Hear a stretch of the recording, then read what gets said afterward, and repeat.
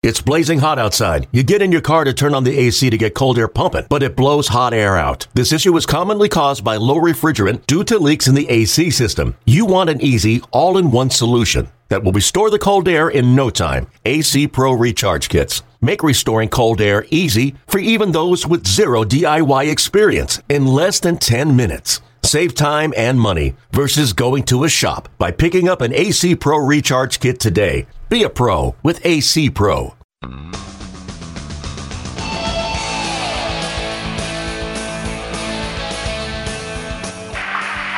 a fly ball towards left field. Going back fast is Kennedy. Kennedy gets there, and he takes it. And the Cleveland Indians are the world champions of 1948. And they are leaping joyously as they go off the field. Din is being mobbed, as are Rube Boudreau, and out in center field, Tucker and Kennedy come running in arm in arm.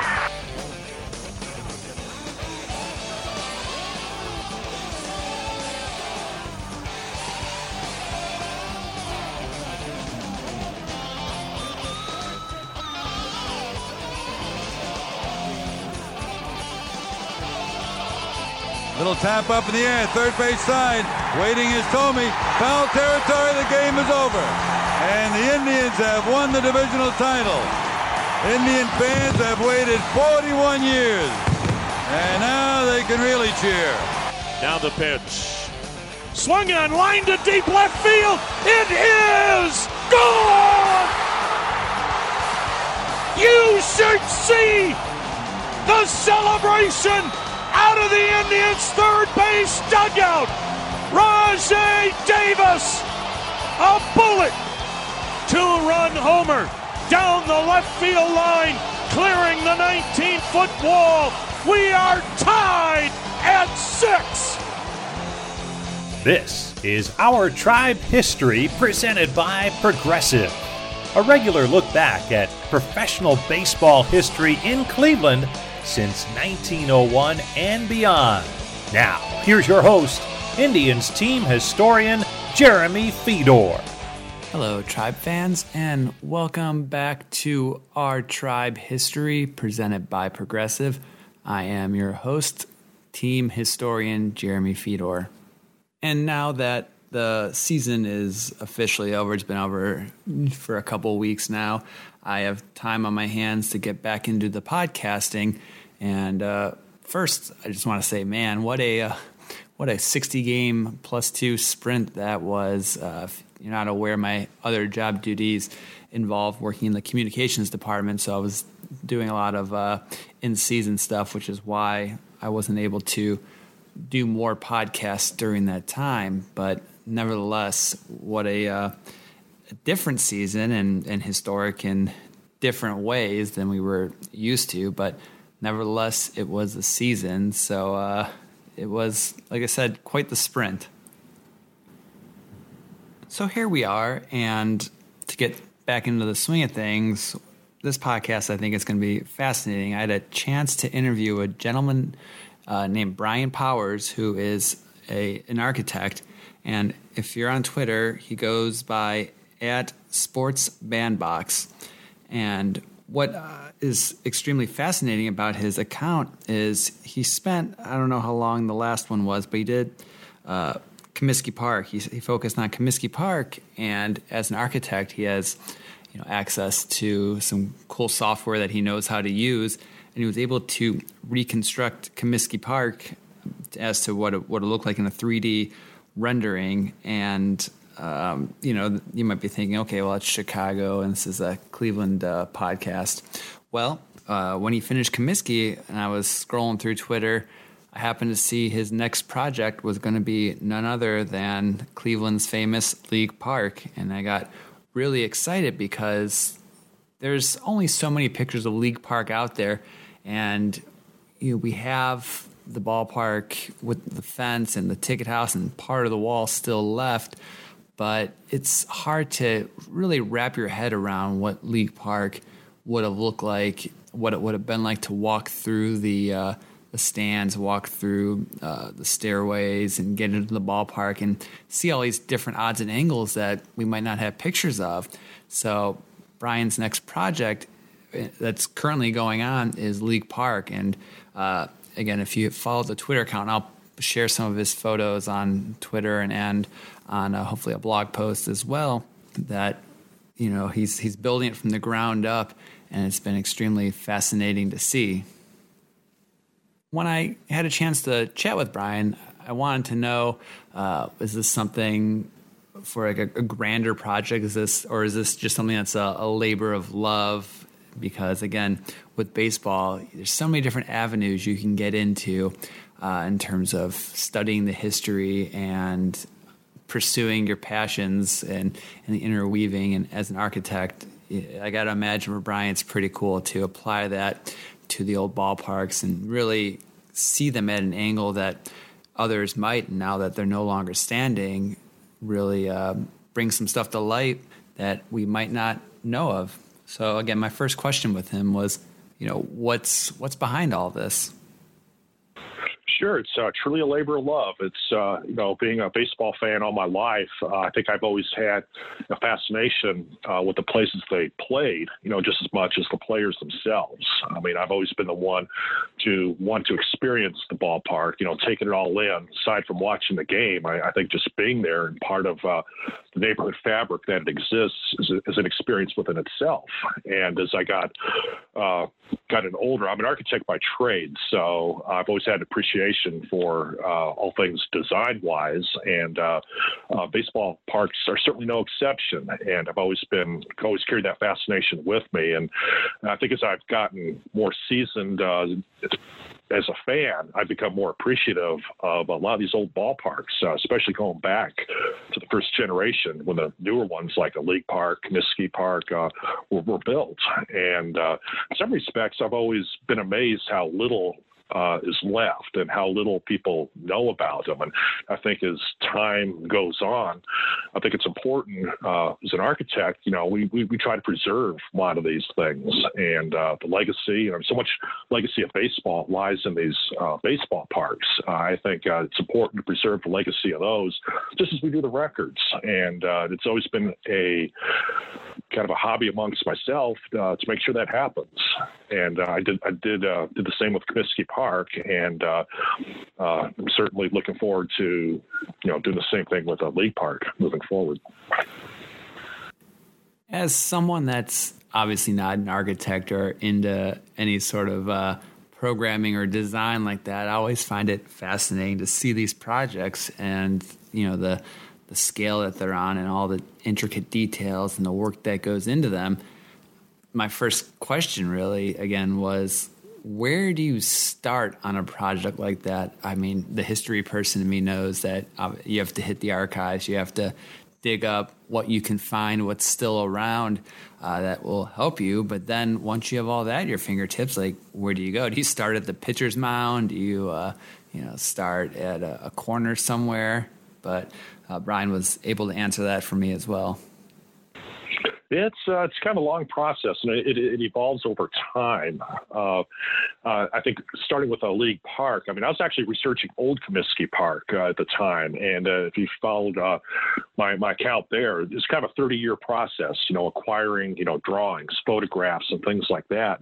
While I was doing research on that, I did have the opportunity to visit Cleveland, Ohio, which is the home of Osborne Engineering. And this was back in the mid-'90s, and Osborne, for those who are not familiar, was an engineering firm that designed League Park amongst including other ballparks like Yankee Stadium, Fenway Park, and they also had a hand in Comiskey Park, with later renovations. So as I was visiting their office, researching that, I was able to look at the other drawings and some of the other information they had, and certainly League Park and the old linen drawings. I was really amazed by the beauty of the park that is not captured in photographs. A lot of times you look at magazines and photographs, newspapers, it's kind of the same pictures all the time, but you start to see a certain side and a certain beauty of a facility, when you see it in the drawings. So I kind of planted a seed that, hey, I'd love to sometime be able to find a way to recreate this. somehow get the word out for people to experience it firsthand. So that kind of fueled the fire as I started to look at drawings, accumulate photographs, and over time I was able to get prints of a lot of this stuff. So it's like a big piece of a jigsaw puzzle. So acquiring the information almost takes just as long, if not longer, than to actually build the model, like what I'm doing right now. So what I'll do once I get this information is map out a general workflow and game plan. Okay, do I have enough information on the site? Do I know the dimensions? So it's important to understand that the order in which I build things it's critical because it informs other smaller details of the park. As an architect, I attempt to place myself in the shoes of the original engineers. I try to find out why certain design decisions were made and insinuate them, into my projects. I'll start from the broad aspects, including the site, the ball field, and the overall geometric layout. Then from there, I'll digitally model what I call like a kit of parts or a family, like the steel components, the wall assemblies.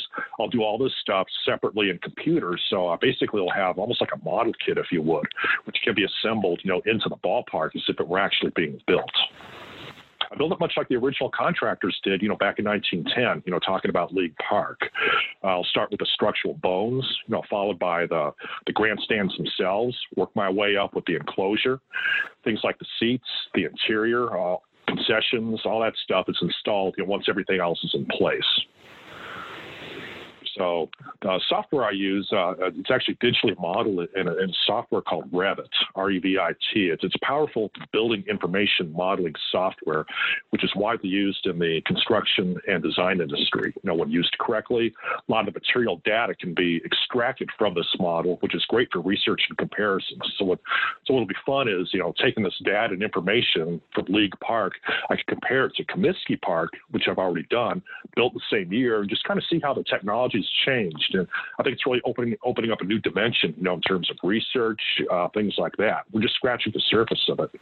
The cool thing about it is once I'm finished, I'll have the ability to import this digital model into a virtual reality platform, like Enscape, to create interactive virtual experiences like walkthroughs, 360-degree pans, which can be seen on my Twitter feed and whatnot, as well as my website. I try to create the model where I only have authentic documentation, so I know everything is authentically real, and the experience can be real at the same time. And if you're listening to this podcast, odds are you're a big fan of history. So listening to Brian talk about all the work he's done and the end product of what you get out of a project like this, it's just it's fascinating and extremely exciting to have an ability when he's done to get as close as you can to seeing what a game was like at League Park, because again, there's not much video footage left from League Park. There's not a whole lot of photos comparatively to Municipal Stadium or other old ballparks. So this is going to be as close as we can get.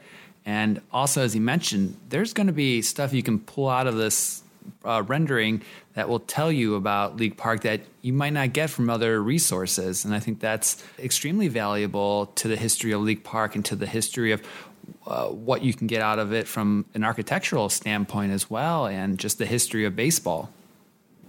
I also wanted to know what he does when you're missing information. Obviously, you're not going to be able to dig up every single blueprint or every single angle of League Park. So what do you do in a situation where there's a blank spot, like a movie or something, adding that artistic license, so to speak, in terms of the what you don't know? But again, with architecture, there has to be certain things where this wall has to hit that wall, or else the building's just not going to stand.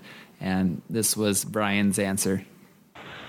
A little bit of both. I think both with my League Park and Comiskey projects, the information has been pretty tight because I've been fortunate enough to have documentation, to do that. But there are certain areas where, as an architect and engineer, you have to make somewhat educational guesses.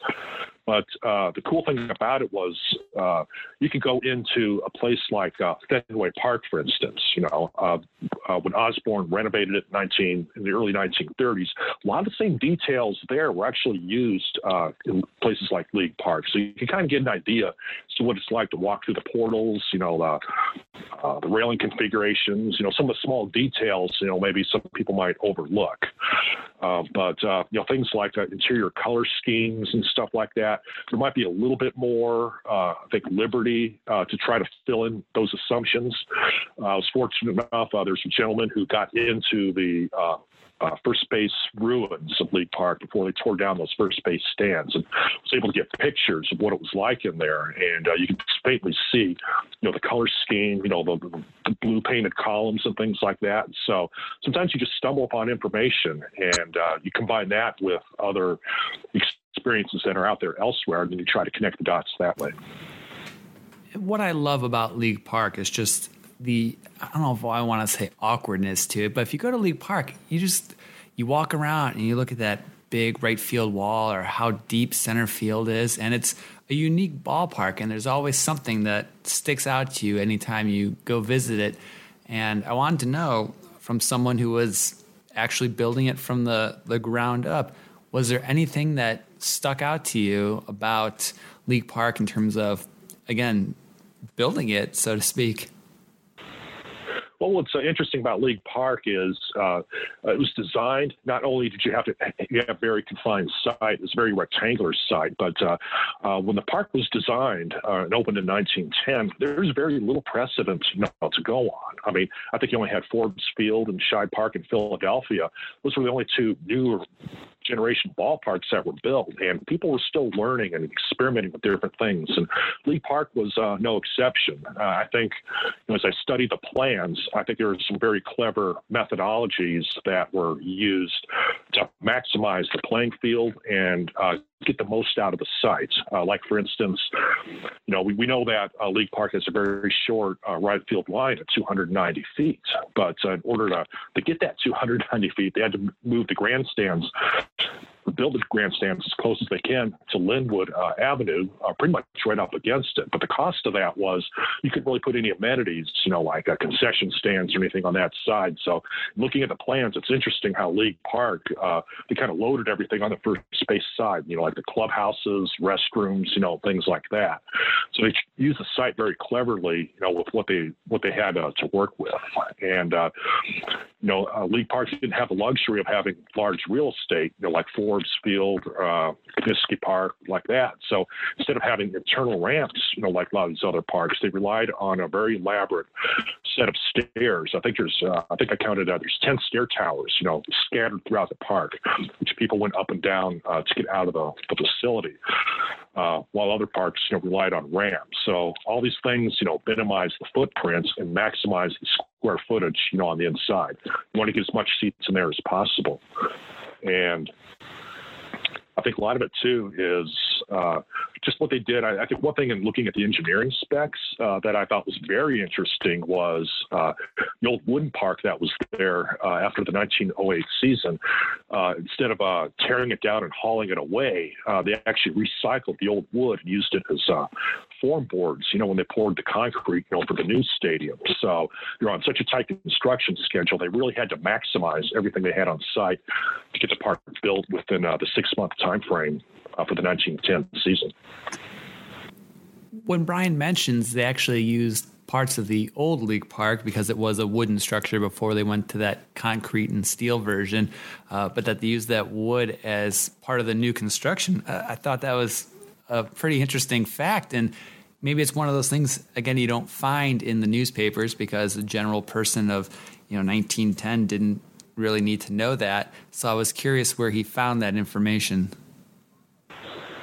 Yeah, so these were, Osborne notes or engineering specifications. I was lucky to find a copy of those through the city of Cleveland. And a document, I don't think it's really been circulated all that much, but it really was a treasure trove as to how they did things. So yeah, I had all the kind of the requirements and kind of what the ground rules were for the contractor, when they took over the site after the 1909 season. if you've been following along before this podcast to Brian's Twitter account, I think the most surprising thing so far that he's tweeted was this random men's room that's on the first base side. You could see it from a photograph he posted of a player sliding into home.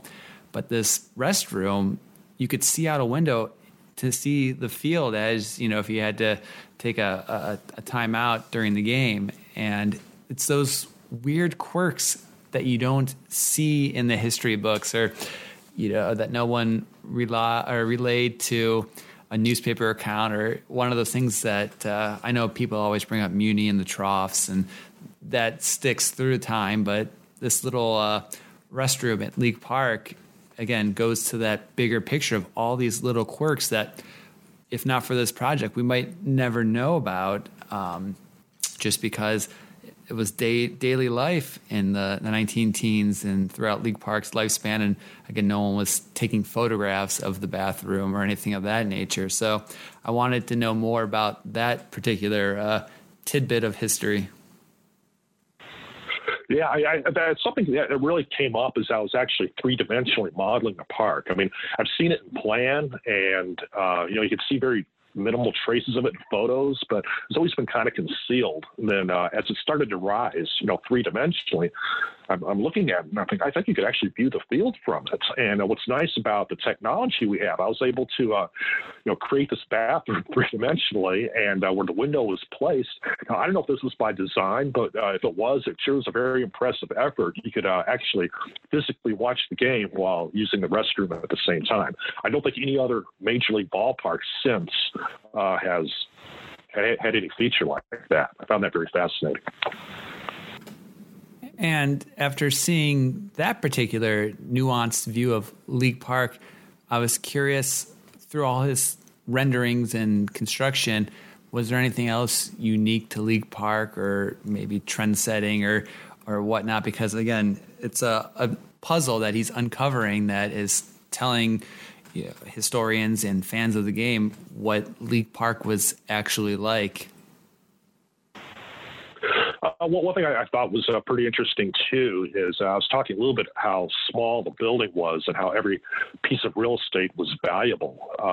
Since we really didn't have the ramps to bring things up and down from the bottom to the top, League Park actually had a small little dumbwaiter right behind home plate where they could load it up with ice and refreshments to service the concession stands, up on the second deck, which is something I've not seen in any other ballpark. It's like a little elevator, which was pretty high tech at the time. They put the stuff in and then deliver it upstairs, fast and quickly. So, just small operational things like that. And I think what I find fascinating is I always like to see or look at how people use the ballpark and what's the experience like. I mean, that's a good example of it.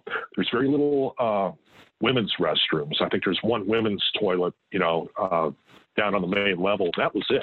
I mean, it was just all kind of uncharted territories, when it came to designing ballparks. And I think a lot of the lessons learned from League Park, designers were able to perfect in other ballparks, as they embarked on a building boom in the next several years. And as Brian mentioned, there was only one ladies' room, and as someone that doesn't read blueprints, I wouldn't know where the first place to start.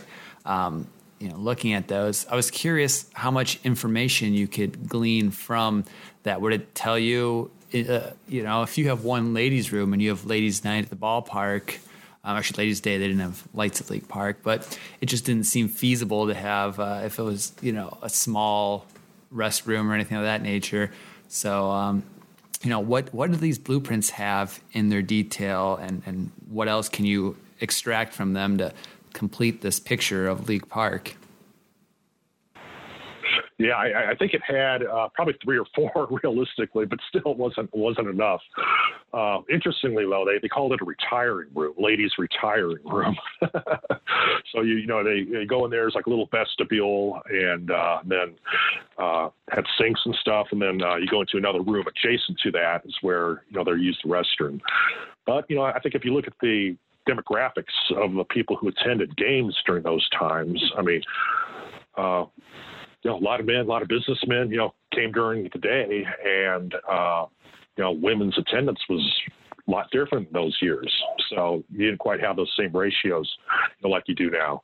In fact, at League Park, it kind of reminds me, they also had a coat check room where kind of like when you go to a theater, you give the usher a jacket and he'll put it away for you. So you see a lot of these characteristics, like of the old movie houses, program elements of those things, taken into the realm of baseball.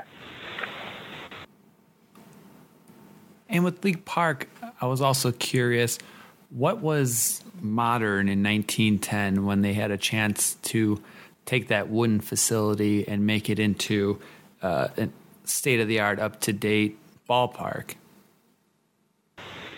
I would say it's the way they detailed and constructed the concrete, particularly the decks and the columns.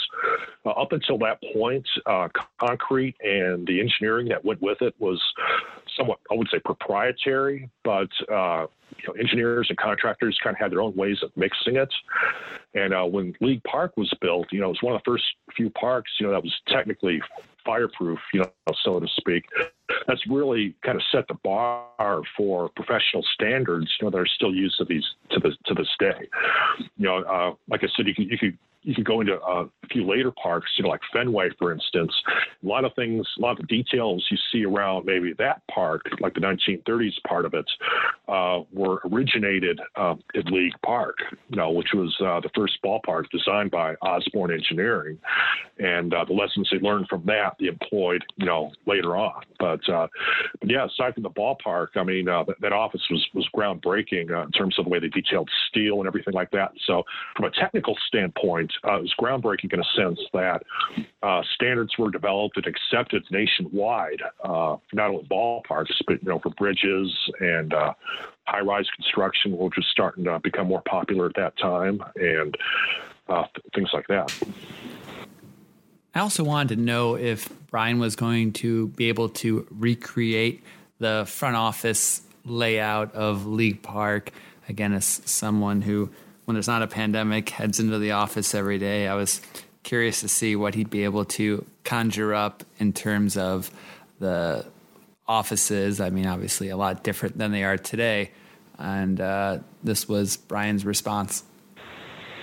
Well, I'll definitely have the ticket office and the space that consisted of the office.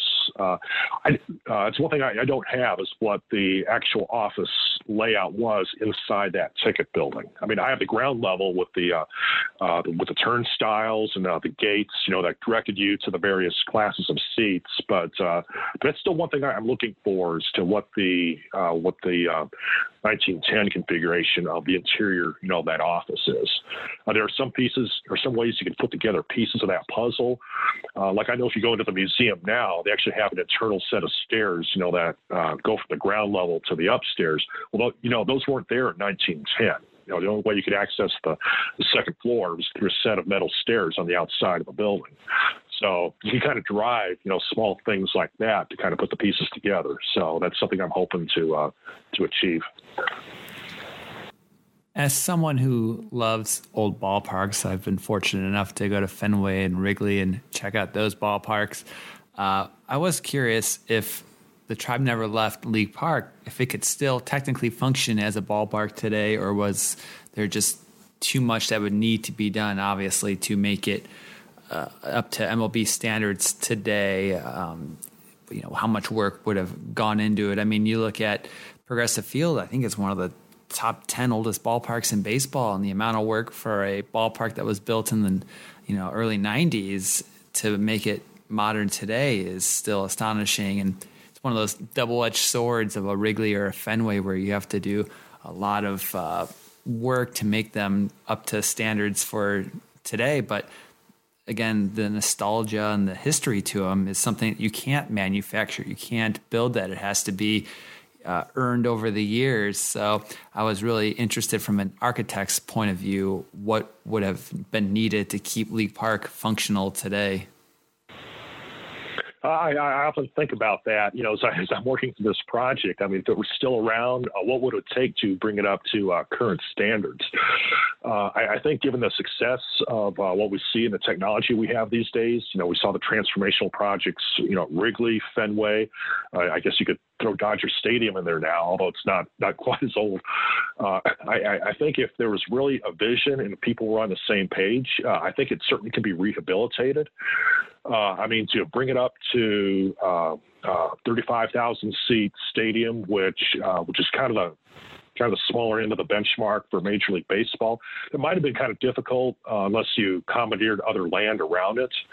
But I think League Park could certainly, if things were still there, it could be adaptable. Yes, there are things that can be done, I think, internally. I mean, one byproduct, which I think would have been hard to do, is the drive for premium seats. But I think League Park was such a treasure. I think much like Wrigley Field and Fenway, I think the experience could certainly help sell itself.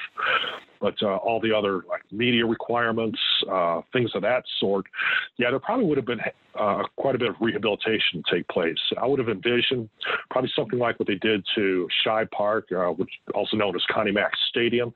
They pretty much rebuilt the entire upper deck and put a third deck, for the press. Maybe extended some seats, the outfield. League Park, believe it or not, I think had a little bit of room to grow. I think there's a proposal. You have the small section of bleachers down the left field line.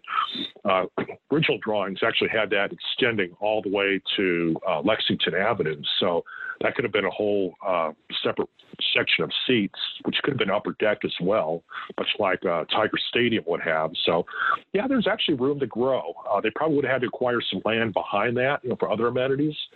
But there's certainly some initial thoughts there. One thing I did forgot to mention as I was researching the park and the drawings, there were actually plans in place to build a third deck press box, but in 1920, but it was never built. The idea was the section of grandstands and behind home plate, they're going to rip off the front end of the roof and then build a third tier of about 5 rows to handle press and other seating, much like the Crow's Nest at for Forbes Field, the press boxes at Old Tiger Stadium would have been very similar to that. So there's definitely a vision there. I think, there's always other factors that are involved, but I think League Park, there could have been some opportunities there, but games change, neighborhoods change, and you have to be able to adapt to that. I wanted to backtrack a little bit about the computer renditions he's doing and how long it actually takes to complete a project of this scale. Actually, what you see on my Twitter feed is pretty much as it happens. So what you're seeing is a real live-time build as I'm creating it. So I might put in maybe an hour or two each night, and as I progress, or if I think I get to a point where some people might find it interesting, I'll do maybe a screen rendering of it, or if I uncover a factoid or something, I'll try to find a creative way to share it. But everything you see during this process is pretty much happening real time. Not much is done in advance. It's more kind of as I feel the need to share it. Another thing I was interested in with all the construction that Brian's been doing on the computer, what it would be like to do a rendering of Cleveland Municipal Stadium. Was it doing like apples to oranges? I mean, obviously Municipal Stadium was such a mammoth stadium, ballpark, football, it kind of had everything, versus League Park, which was kind of tucked into a neighborhood. It'll certainly be a different animal. I think if I were to do or take on Municipal Stadium, for instance, it would be very much the same process as I did with Comiskey Park. It's almost a 360-degree stadium. much bigger, almost 3 times the capacity. So there's a lot more details, a lot more things, that would have to go into it. A lot more documentation to research. Certainly, I think the process would take longer, obviously, I think due to the size, but I think the challenge would be about the same. I think there'd be a lot of interesting things to uncover from that. But certainly, I would, that'd be certainly a different animal to take on, but I think it'd be fun. I thrive on those kind of challenges, and much like League Park, definitely Municipal has its share of stories to tell. Another thing I asked about was, are there any things that League Park just might take to the grave with it that we'll never be able to figure out because maybe the blueprints are gone, or there's just no photographs that exist that might help close that gap or fill in that missing puzzle piece? Let's see. Probably, I think I'd be interested in finding a little bit more about, believe it or not, the bleacher areas. There's a little bit more ad hoc at that time, but things like the scoreboard, what the setup was like in there. I know you had, I just had a very rough diagrams to what the layout was, behind the scoreboard, like how they store the numbers. Do they backload the numbers, or do they front load them, when they change them out in the manual scoreboard? I've seen it done, both ways. I think that would be interesting to kind of see logistically, how they did that. And I think really it's just, I think what was interesting also is League Park was somewhat self-sufficient. I know they've had their own printer in there. They printed up their own programs, tickets. Everything was done on site. I kind of would like to see that operation a little bit. Things like that. And I think those are the kind of questions. I mean, it might seem minute, in terms of detail, or maybe insignificant to some, but I think all those are part of what some of the pieces of the puzzle, turn out to be.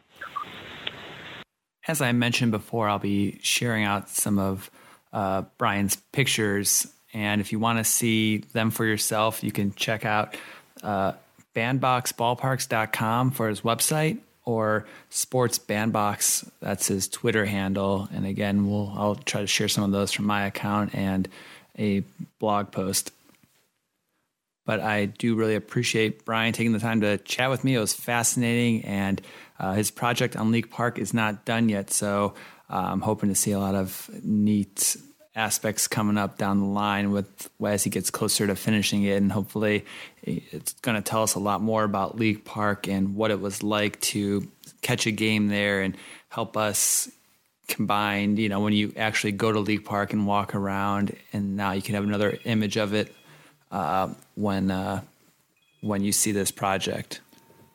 So go check out that website and Brian's Twitter account, and I think you'll be impressed. I just love seeing his weekly updates and really look forward to those. And once again, thank you for joining us on Our Tribe History presented by Progressive.